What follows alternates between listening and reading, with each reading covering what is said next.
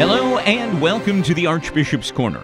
This is where we meet each week to talk with Hartford Archbishop Leonard Blair about faith, morals, the life of the church today, and how the gospel makes sense in an ever-changing world.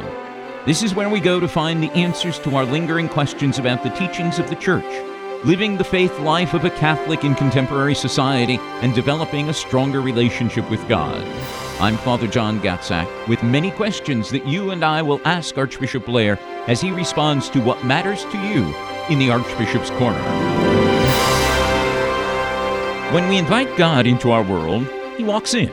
He brings a host of gifts: joy, patience, resilience.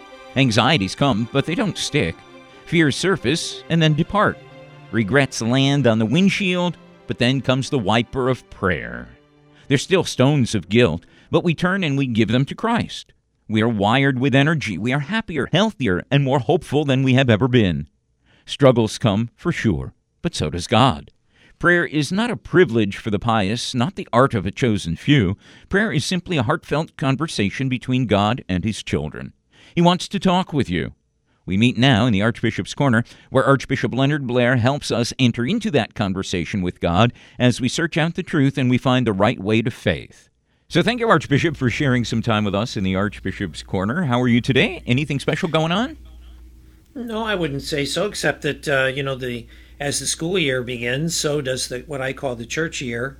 I know liturgically it doesn't begin till the first Sunday of Advent, but when it comes to the life of the diocese and the business of parishes and the archdiocese, things are pretty quiet in July and August, and now they're picking up again. By presidential proclamation, today starts the 3 days designated as National Days of Prayer and Remembrance. And during this time, the people of the United States honor and remember the victims of September 11th of 2001 and their loved ones through prayer, contemplation, memorial services, the visiting of memorials, the ringing of bells, evening candlelight remembrance vigils, and other appropriate ceremonies, activities. Is there anything officially planned in the Archdiocese of Hartford to commemorate this observation? No, I don't believe so, other than reminding people that it is should be a time of prayer and remembrance. And I'm sure that parishes this weekend and perhaps next will be remembering the occurrence of September 11, 2001, and the people who died, the victims, and for greater peace in our society today as well. Yeah, since becoming Archbishop of Hartford and living in closer proximity to New York City, I have been there, and I did visit the fountains, the footprints of the World Trade Center buildings. Went to the top of the new World Trade Center, which is really very tall. It's quite an astounding view from the top. But I couldn't bring myself to go into the museum yet. For all of us, it's a very difficult thing, I think. Yeah, absolutely. This Wednesday marks the 18 years since the attack on America. 3,000 innocent people passed away. September 11th is also known as Patriot Day and National Day of Service, which calls on Americans to participate in community service to honor those that we lost. So on the anniversary of the attack, people of all faiths join together in prayer for healing, for hope, for understanding. Any thoughts that you may have as our country remembers this infamous day in our history? Well, only first I would add that, again, I'm always reminding people of this, that for our Catholic faith, it is also praying for the repose of the soul of those who have died. Not just a moment of silence, not just a kind of secular remembrance, as important as that is, but praying the spiritual work of mercy, of praying for the souls of the dead, for the repose of their soul. I think that's a very important thing. So I would hope that masses would be offered for that intention and people pray for that intention. And of course, the 9/11 horror is really kind of emblematic of the violence that marks our world and the hatred and conflict that scourges so many peoples in so many places. We experienced it very tragically that day in a horrific way. But when you think in the aftermath of all the wars and all the people who've been killed in the service of our country abroad, and those who have come home but have been deeply troubled or wounded, and then you think too that as serious and widespread as that is, compared to some places in the world, they have it even worse, where terrorism is practically a daily occurrence in the Middle East. And well, you could go on and on. Think of the the Christian communities from ancient times that have almost been wiped out in some places in the Middle East, where the people have to be afraid to just go and do their business out in the street, their ordinary affairs, because they could get killed. So, yeah, it is a troubled and violent world we live in, a sinful world, and we have to work and pray for peace, beginning with ourselves and our own country and our own communities. Saturday, September 14th, we observe the Feast of the Exaltation of the Holy Cross. And this feast celebrates two historical events: the discovery of the true cross by St. Helena in the year 320 under the Temple of Venus in Jerusalem, and the dedication in 335 of the basilica and the shrine built on Calvary by Constantine, which marked the site of the crucifixion.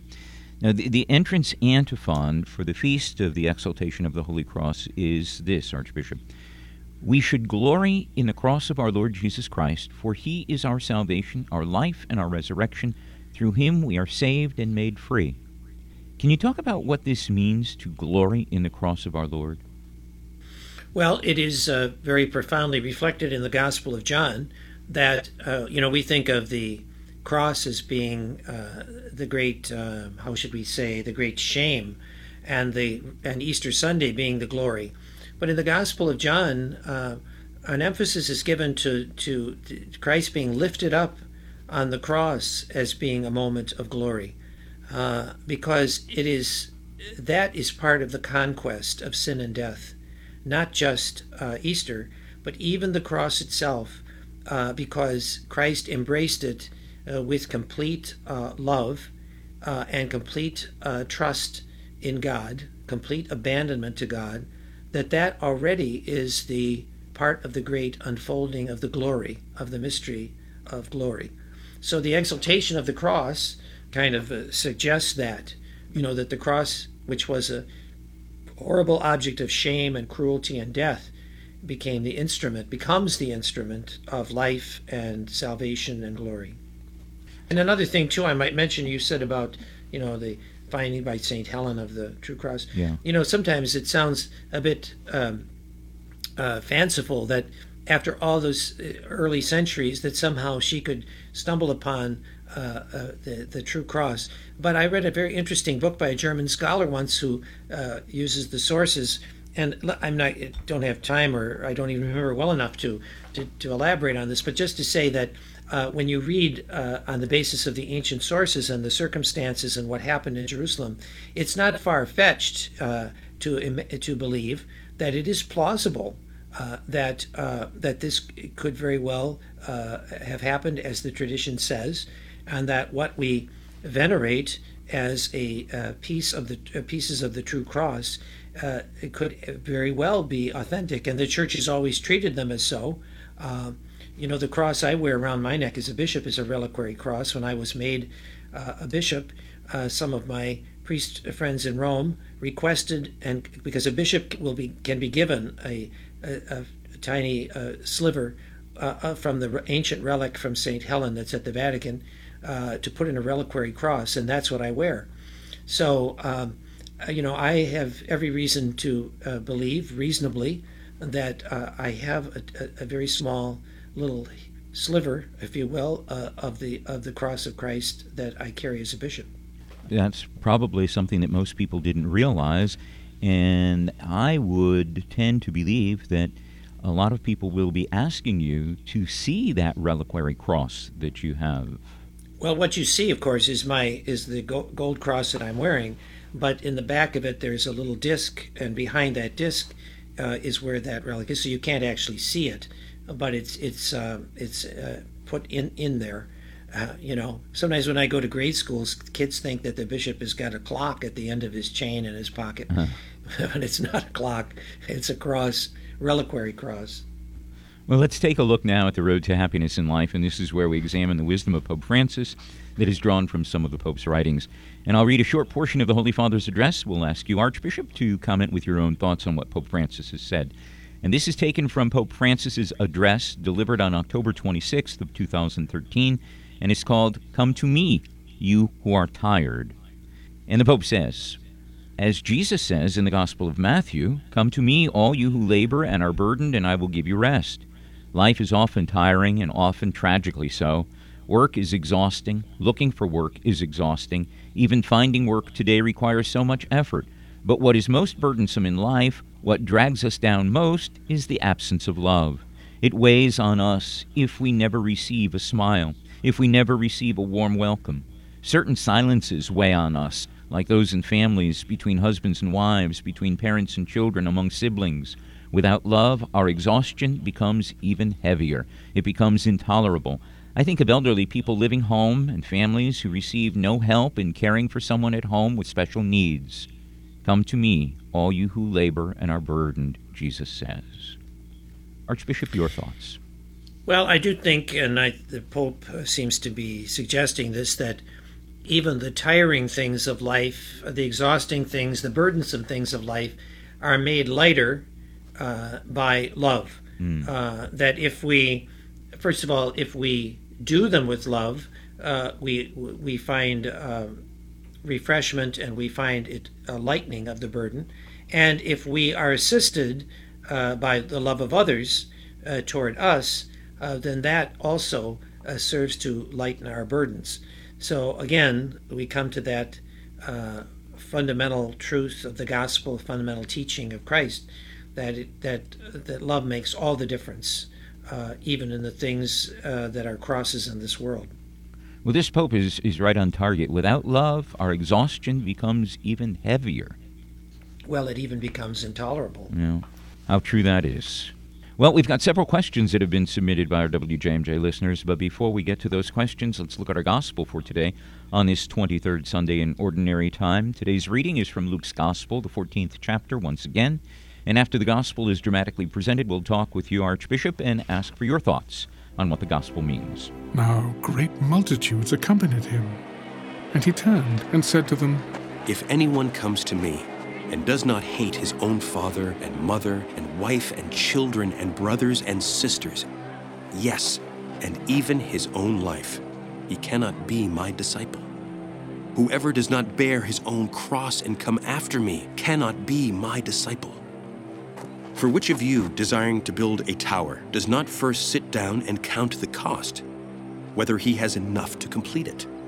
Otherwise, when he has laid a foundation and is not able to finish, all who see it begin to mock him, saying, 'This man began to build and was not able to finish.'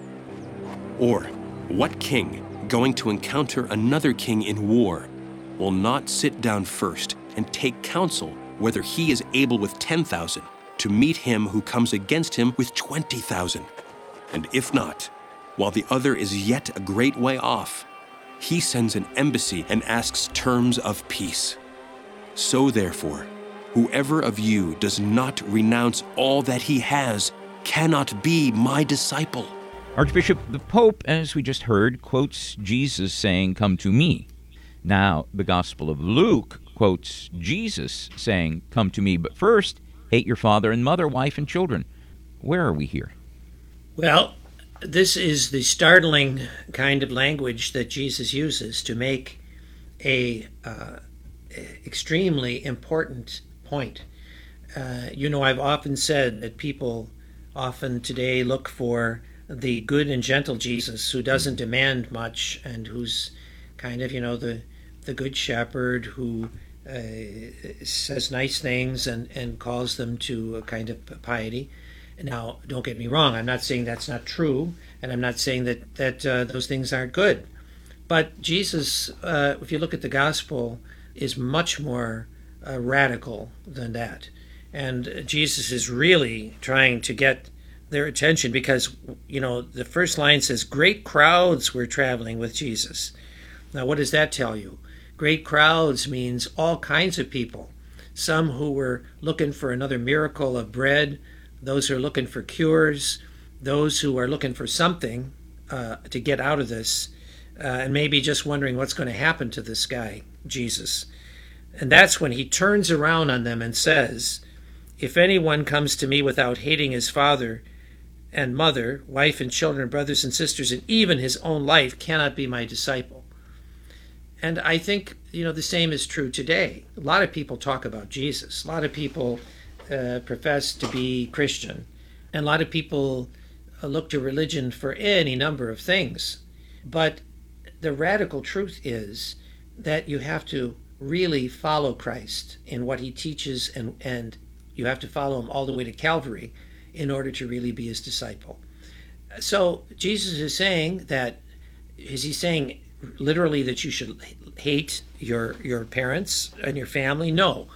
He's saying, though, that you have to situate your love for them in a much, how should we say, even a greater love.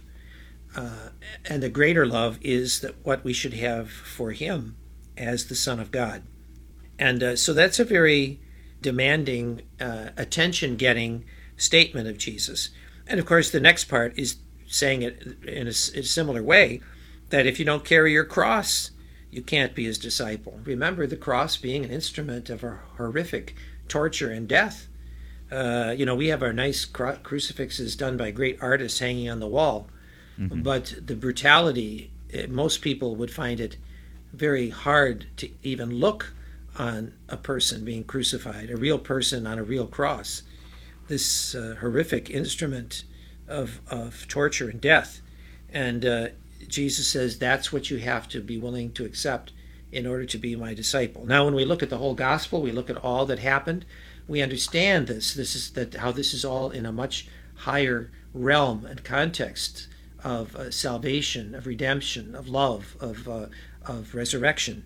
But Jesus is giving us a very sobering reality check here about what faith means. Faith means conversion. It doesn't mean just nice feelings or being nice. It means more than that. It means striving every day to be converted and to give ourselves completely to God in Christ. Can you explain the difference, though? I mean, most of us are carrying crosses of some kind or other. There are enough crosses in this world to go around several times over. So many of us are carrying several crosses. But it's not just carrying the cross. It's what you do with the cross, isn't it? I mean, and the attitude that you might have in carrying that cross that counts. Because there are some people, I mean, there are those people that don't believe in God who have crosses to bear. Whether you believe in God or you don't believe in God, you can still get cancer. You can still suffer a breakdown of a relationship, a breakdown of a marriage. You can still be a victim of some type of illness. So it's not just carrying the cross, but there's got to be a difference there. What is that difference in carrying the cross that Jesus is talking about?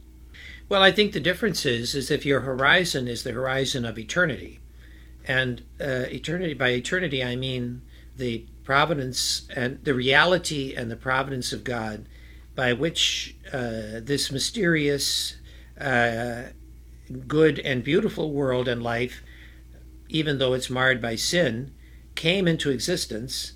If there is this loving, all-providential being of God, from whom we came and to whom we're going, well, then that can transfigure mysteriously in all these negative experiences that we have.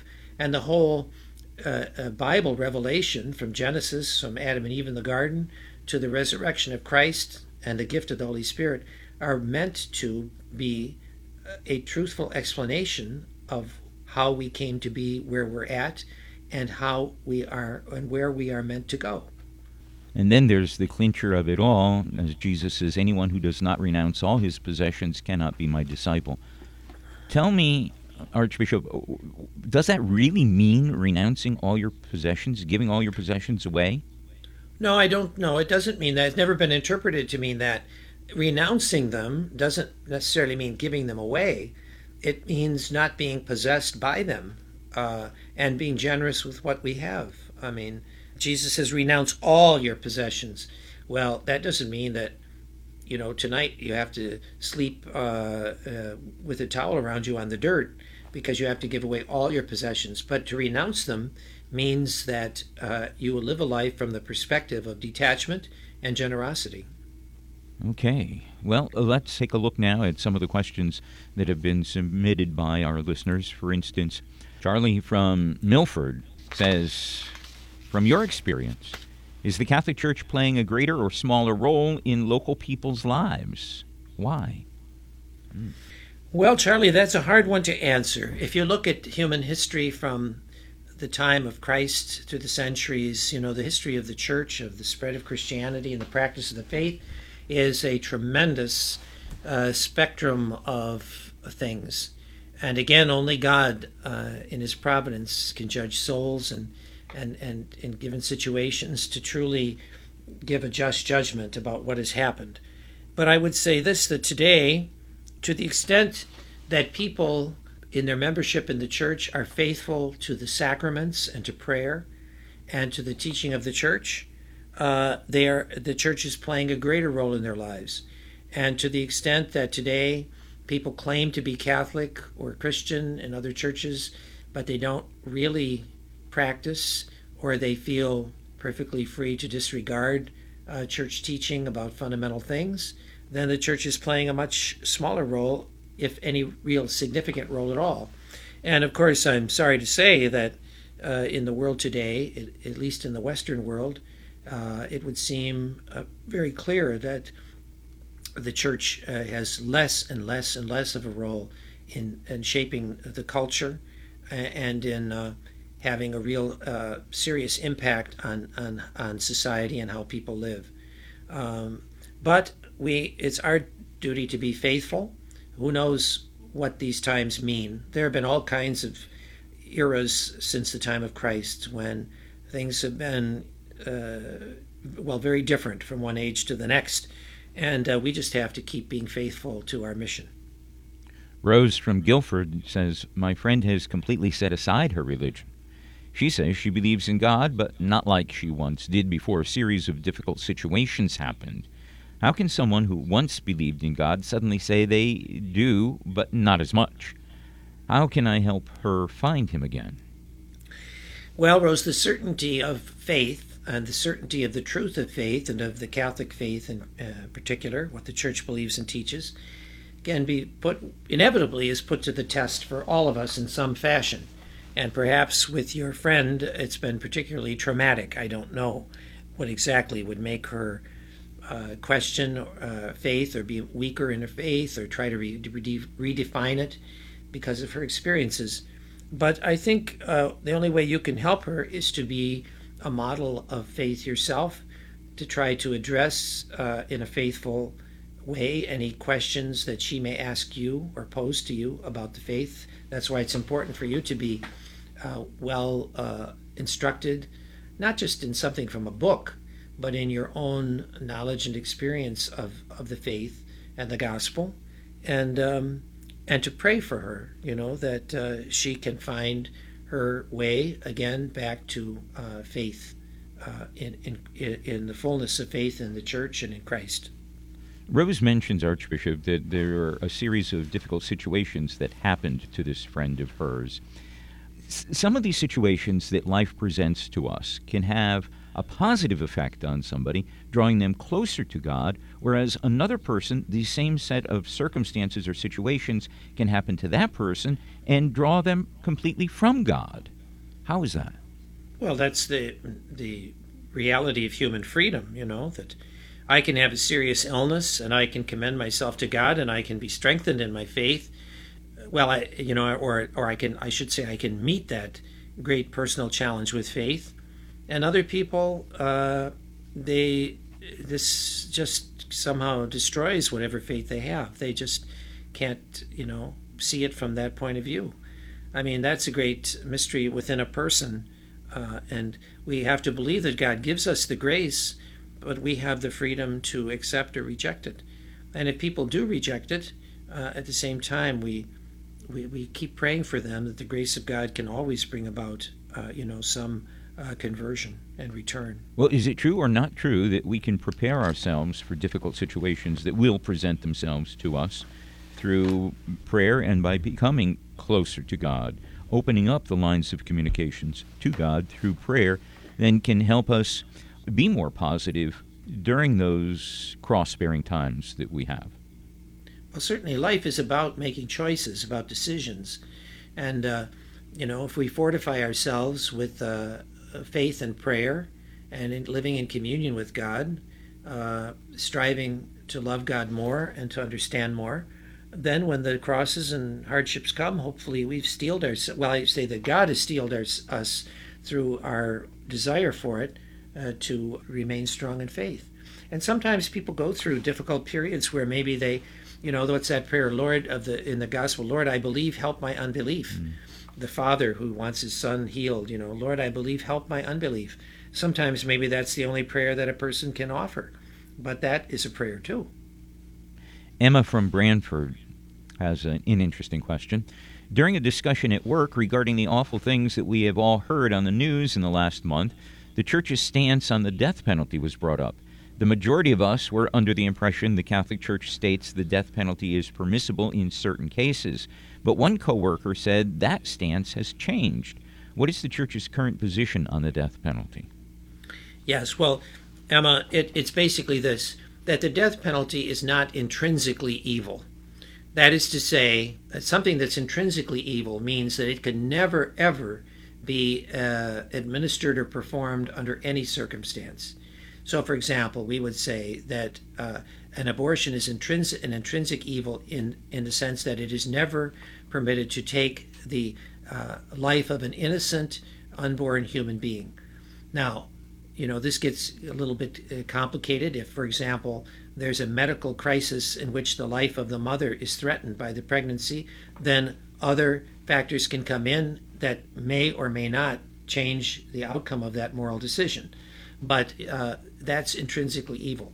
But the Church has always taught that to protect society from crime, from the imminent threat of crime by someone, it is possible to administer the death penalty.